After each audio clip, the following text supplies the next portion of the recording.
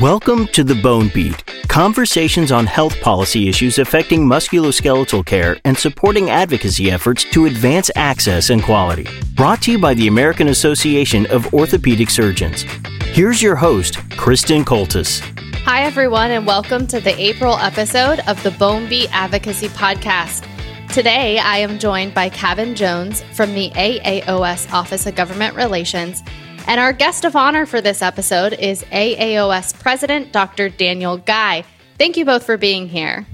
Thank you, Kristen. Thank you, Kristen.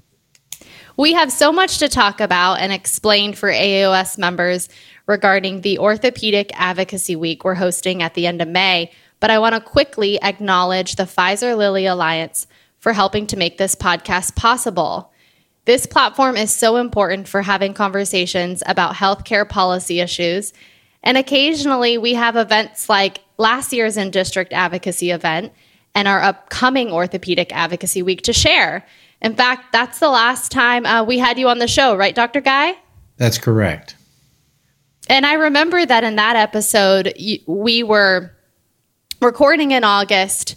We were several months into the COVID-19 pandemic, and we were trying to explain for the first time what a virtual event would look like. We also used the opportunity to really emphasize grassroots advocacy. Here we are again, not even a year later, and we have a new exciting event for our members to participate in. So why don't you kick us off by explaining what is Orthopedic Advocacy Week? Great. Thank you, Kristen, and thanks, Kevin. Kevin's going to give us all the details on what we're going to talk about that week and the week itself. But we had really quite a fine event back in August. Usually with our NOLC, we have a year to plan that. We do it in conjunction with state societies and our regional societies, but we did not have that time to prepare. So we cobbled something together that was actually quite well received. We saw over 150 members of Congress. We had fundraisers. We really got our message out there. And on top of everything else, our usual group that advocates for us at NOLC in Washington was expanded fivefold. In the past, we usually have 200 or 300 people that are in Washington, and that's great. You know, it's a travel experience. It's really fun to go to meet your congressperson in their office and explain issues.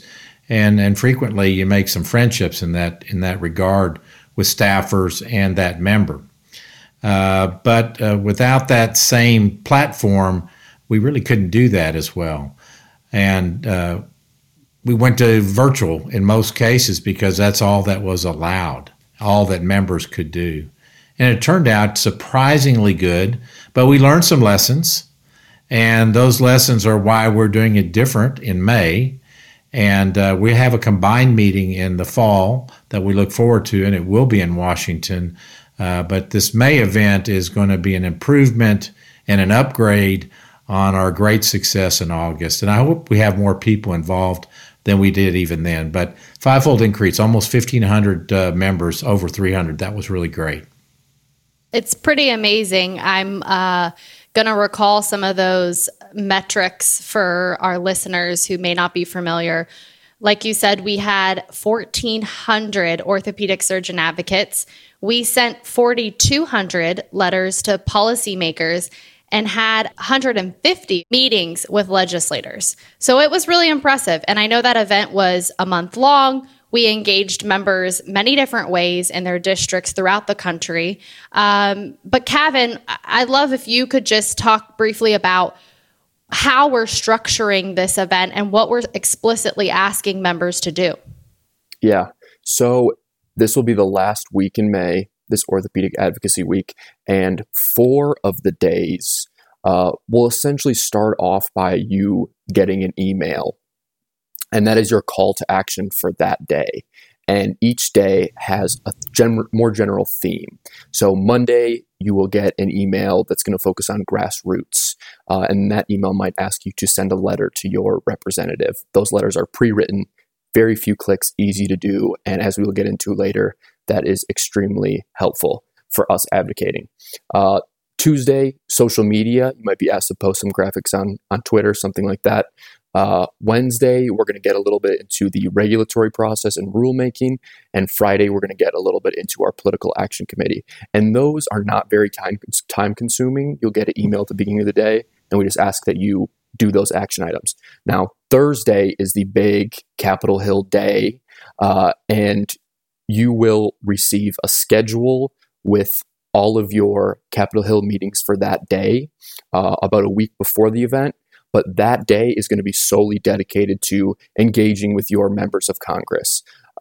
So that is kind of the culmination and going to be, I think, pretty awesome based on a new vendor that we have. And it's going to be really great. So that is the week from very top level. And when you sign up for it, that's all you need to do. You will get the emails on the days of the week, and you will be registered for those Capitol Hill meetings on Thursday. And Dr. Guy, the virtual Capitol Hill meetings that Kevin was just alluding to, that's really the touch point that our orthopedic surgeons are most familiar with when they think of advocacy, right? And this event, what's unique in that it's completely virtual is that it's also open to the full membership. That's correct. And anybody can sign up for this. We ask a few lines of detail so we can make sure we're matching you with the person that you could most influence. So a congressman in your district. So we need to know where your office is, where your home address is, and an email.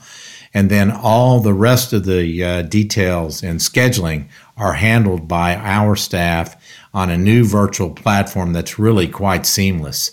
It lets us even have conversations in the background, kind of like you're texting back and forth. But you can do that in the background while you're having a separate conversation with the congressman or their staffer, and it's really it has great utility. We have three big asks in this particular event, and I think we're going to do very well. All of that information is on the website, and we're going to get to that in just a minute. Members can go to aaos.org/orthopedic advocacy week, and they can find all this information, including the button there to sign up. We've talked a lot about who's invited, when it's happening, what we're asking them to do. What are we advocating for?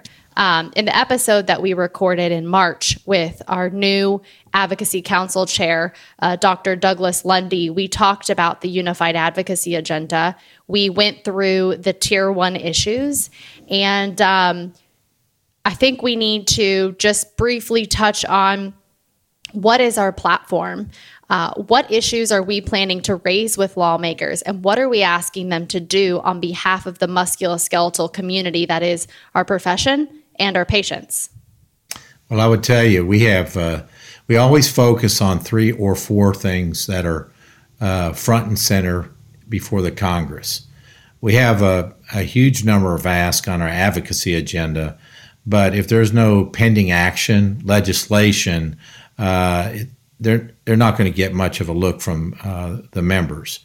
And so the 3 items we're looking at right now, and I've touched on this already in previous communications: prior authorization reform, sustainability of telemedicine as a tool for healthcare providers, and in particular orthopedic surgeons, and then a white hat issue that's very important and to many of us throughout the country, particularly after the difficult times we've been living in, and that's regarding physician wellness.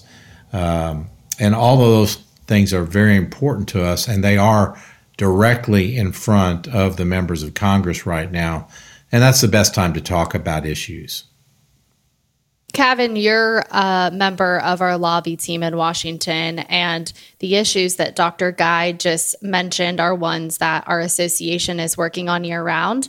That's the point of our Office of Government Relations and our association, is to serve as advocates for the profession. Aside from the fact that these issues are impacting a broad portion of our membership, can you speak to the opportunity that we have to shape legislation or rulemaking? What's the status of those 3 issues as it stands today? Yeah, well, we believe all three are going to be moving. First, for prior authorization, last Congress, there was a bill introduced, extremely bipartisan. It had 280 co-sponsors, almost right down the middle, 140 Republicans, 140 Democrats. The reason that didn't move last Congress was because, of course, COVID delayed everything. But we do expect that same bill to be reintroduced actually in the coming weeks, and we will be supporting that bill. So a lot of movement there for prior auth. And when I attend fundraisers, everybody is talking about prior auth. The whole physician community is pretty much in agreement on prior auth here. On telehealth, more of a new issue for us, but also extremely high bipartisan support on the Hill. The COVID pandemic essentially opened up the door here for telehealth, and people saw the benefits of it during the pandemic. And now it's like, okay, are we going to continue these great things, or are we going to just keep it how it was before the pandemic? And everyone pretty much agrees we are going to make this a concrete long-term thing. Actually, really funny, on the House Energy and Commerce Committee had a hearing on telehealth, and usually the majority, the Democrats, put out a memo, and the minority, in this case the Republicans, put out a memo contrasting the other side's memo. But the Democrats put out a memo for telehealth, and the Republicans didn't even put out their own memo. They just went with the Democrats' memo. And that is extremely rare, but it just goes to show how aligned even Republicans, Democrats are on this issue. And then last, for mental health, there was a bill introduced in both the House and Senate last month in honor of Dr. Lorna Breen. Dr. Lorna Breen was a ER doc on the front lines in New York, and she got COVID. She recovered. She went back to work, was eventually treated for exhaustion, and sadly committed suicide. And this legislation is in her honor, and it would throw a lot of really great resources at physician mental health. And we support that bill, and we'll be looking to have our members during Orthopedic Advocacy Week ask their members to sign on to that bill. Kevin laid those three issues out very, very nicely. And the fact is that prior authorization bill was last year was H.R. 3107, and it did have a lot of bipartisan support. And if we could have just got it across the finish line, it would have had a major impact on Medicare Advantage plans. Traditional Medicare doesn't really require prior authorization, but Medicare Advantage does because they're run by third-party administrators that are usually big commercial carriers like Blue Cross or Aetna, and we're all familiar with that. And so it's very exciting to see that this wasn't just lost in the shuffle when we sat a new Congress, that it's come right back to the front. So that's very important. Prior authorization is a tough thing, though, because it also requires state action, because it's both a local problem and a national problem. So this will at least take a bite out of that apple. We just got the whole apple we got to consume before prior authorization becomes actually a transparent and very usable system. So I want to thank Kevin for bringing that information about the new legislation up. I think the other one that is actually the second most important, and perhaps even the most important, is the physician wellness one. This is not going to really meet any great challenges, I think, in the Congress. I think this is something everybody can get behind. And it's been a tough year for the entire country and the world, but we need to look after those that look after our families and our friends and our loved ones. And there's no more timely moment than to embrace this, and I'm proud of our academy for getting behind it. And Dr. Guy, every time I go on to Politico and look at an update, there are more co-sponsors for that bill. So you're absolutely right. People are jumping on it. Speaking of timing and this event that is a month away, I think we should touch upon potentially why an orthopedic surgeon might get involved with this for the first time. We always talk about this on the podcast. We are an advocacy podcast, and our goal is to get our orthopedic surgeons involved in the fight with us, connected with the Office of Government Relations, and becoming surgeon advocates for the profession and patients. But if a member has been following politics this year or is at all feeling overwhelmed by what has been a challenging year of COVID, Dr. Guy, I'd like to ask you, what answer would you give your peers, your fellows on that question? Well, unless you've been living in a cave somewhere, you've been involved in politics this past year and longer. And politics actually affects everything we do every day in the practice of orthopedics. And your voice, I mean, those that are in our Orthopedic Academy, your voice is important. If we don't hear from you, if your congressman doesn't hear from you, then they're going to hear from someone else who might have an opposing view that may run contrary to the good practice of medicine and patient access to care. So it's paramount is the right word, that you become involved. And this is a fantastic opportunity because you're going to be doing this with colleagues on Zoom. And it'd be nice to see a big, for every Zoom virtual event, it would be very nice to see the Hollywood Squares pictures up there with multiple photos. And you don't have to actually lead the conversation. If it's your first time, it's a good way to dip your toe in the water and see how things are done. We actually have a webinar on how to conduct a Hill visit because we don't go into the room and demand things. So there's a right way and a wrong way, and I would encourage everybody to join that webinar so you can see the best way to approach your congressperson. Dr. Guy, I want to go back to a comment you made in that answer. You said that every orthopedic surgeon is involved in politics. I know what you mean. Kevin knows what you mean because we know that healthcare policy and the work of the association permeates the work of our surgeon members daily. But can you touch on that for a minute? If a member were to challenge us and say, politics does not affect me, it does not affect my ability to provide care.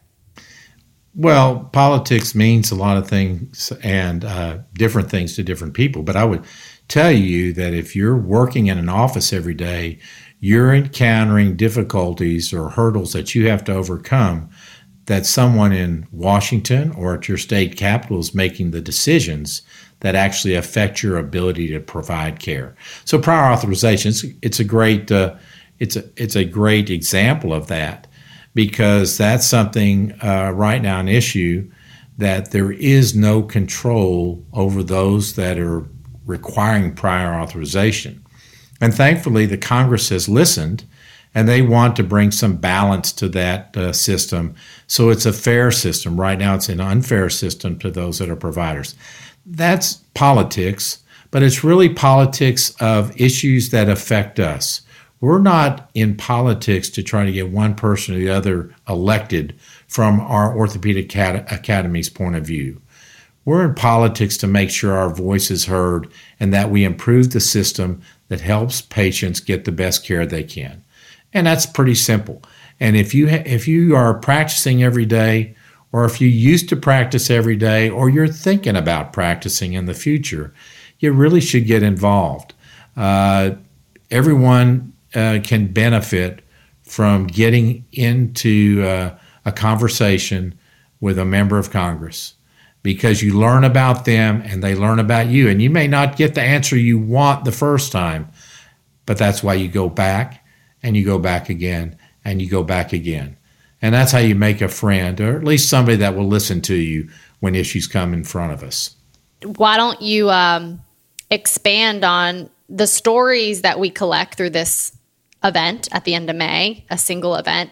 How might those stories that the association collects be used throughout the year or to advance legislation on not just these, but other issues? How does it complement the work that you do on our lobby team? Well, just like your last question for Dr. Guy, I'll jump in there and say, plain and simply, when an orthopedic surgeon reaches out to a lawmaker, it matters. I know, Kristen, you've worked for members on the Hill And for those that haven't, I'll give you a little peek behind the scenes. A lot of times, if you just call in and leave your opinion with, the intern or the staff assistant who's answering the phone, they're going to make a little tally next to an issue, and they're going to upload it into software, and they're going to look at it. But a lot of times, it's not getting where it needs to go. I hear all the time from members and from their staffs, "Oh, I think, you know what? We had a surgeon from my district call in." And that is the best thing that I can hear as a lobbyist. They're already hearing from the doctors, and for multiple reasons, when one of our members calls in, it's not just getting to be a tally on a list. It is getting in the hands of the right people. It's getting to the staffer that handles healthcare. It's getting to the chief of staff and all the way up to the member. So we really do kind of have a fast pass to our message getting in the right hands. It's just, are we going to take advantage of it? And things like calling, sending in a letter, these meetings, they really do matter. And last, I will say, our end goal here is anybody can go up to the Hill and ask for something. And that is important, and we do that. But also, we want to be a resource so that staffers and members reach out to us. And if something comes up, they say, what do the orthopedic surgeons think about this? And we get to be that resource because members and their staff are hearing from us. And they say, "Oh, these orthopedic surgeons, they care and they're listening. So we want to know what they think." And that just makes my job and the job of our lobbyists and our reg team so much easier. So I really encourage everyone to reach out whenever you can, because we do hear about it on the other end. Kevin, those stories that you just talked about and how they help with our efforts are certainly going to be ones that we don't just want to collect from May 24th to the 28th during Orthopedic Advocacy Week, but that we'll want to be getting and using year round as we get more of our orthopedic surgeon members involved in advocacy. Dr. Guy, as we conclude here, I'm wondering if you can give our membership a preview or glimpse into what they can be expecting under your leadership and from their AAOS for the remainder of your term. Well, I tell you what, I am the president this year, but there's a lot of leaders in our academy, and even those that don't have a title are leaders. And when you get involved in these issues and promoting good orthopedic care, then you are a leader. You're leading not just your colleagues, but you're leading your patients to a better method of care. We do have issues that are going to pop up throughout the year. We will have an advocacy event. It's planned for the fall, and we hope we're able to meet in D.C. with our Congress members of Congress at that time. Our new platform that Kevin's going to go over in just a minute, though, it offers us a great opportunity when a particular issue comes up out of the blue to marshal our resources and really get in front of the Congress as quickly as possible, and not just waiting 6 months or 12 months till we have a planned event, but something that could be really spur of the moment, that could really add to the message and bring our voice to the table. Yeah, Kevin, what's that user experience going to be like? If someone signs up, they fill out the form, they hit submit, they want to be a part of this event. What's their experience going to be like on the side of using this application? So key point that you just mentioned, that's all they have to do. Sign up with that form and we do the rest. But everyone that has seen this vendor and this platform that we're going to be using for Orthopedic Advocacy Week has loved it. You will essentially get a custom link a week before Orthopedic Advocacy Week, and it will have your schedule very seamless. It'll say you're meeting with Rep XYZ at this time, and then it'll have your next meeting and your next meeting. You could see it all in one place in front of you. The Zoom links are all right there, and when you click on the meeting that you have, there are all the pages of information that you need, talking points. You can see who else is going to be in the meeting with you. So it really all is very centralized and honestly very beautiful. And I think our members who sign up and get to use this, it's going to be like something they've never done before. And I think it's going to be great. And Dr. Guy, is there anything you want to leave our listeners with? Any last requests of your fellows or reasons that they should get involved in this event, May 24th through the 28th? Certainly. Healthcare is a bipartisan issue, meaning that it's not really just one side or the other. Everybody needs us sometime. And I think about Representative Scalise at a Congress baseball game. And next thing you know, he's in the operating room with an orthopedic injury. He needed us. And that resonates with the Congress. Every one of those people in Congress have been one of our patients, have a family member that's been one of our patients, and they're not afraid to call us when they need us. So we need them to strengthen our profession with good legislation, good policy, good rules. And I need you to be out there alongside me and your friends in the state societies, BOS, BOC.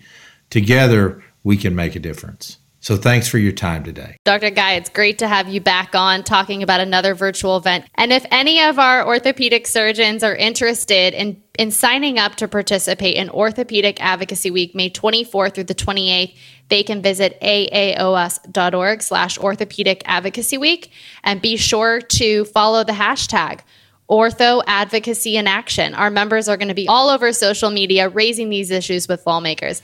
And the last thing I want to say is just a quick plug that in the month of May, we're going to give a deeper dive into these 3 issues that we're talking about as part of this event. And we look forward to bringing you more information on those and others in the months to come.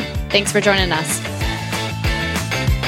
Thank you for listening to this episode of The Bone Beat from the American Association of Orthopedic Surgeons. For more information on this topic and other AAOS efforts to shape the future of musculoskeletal care, please visit aaos.org/advocacy.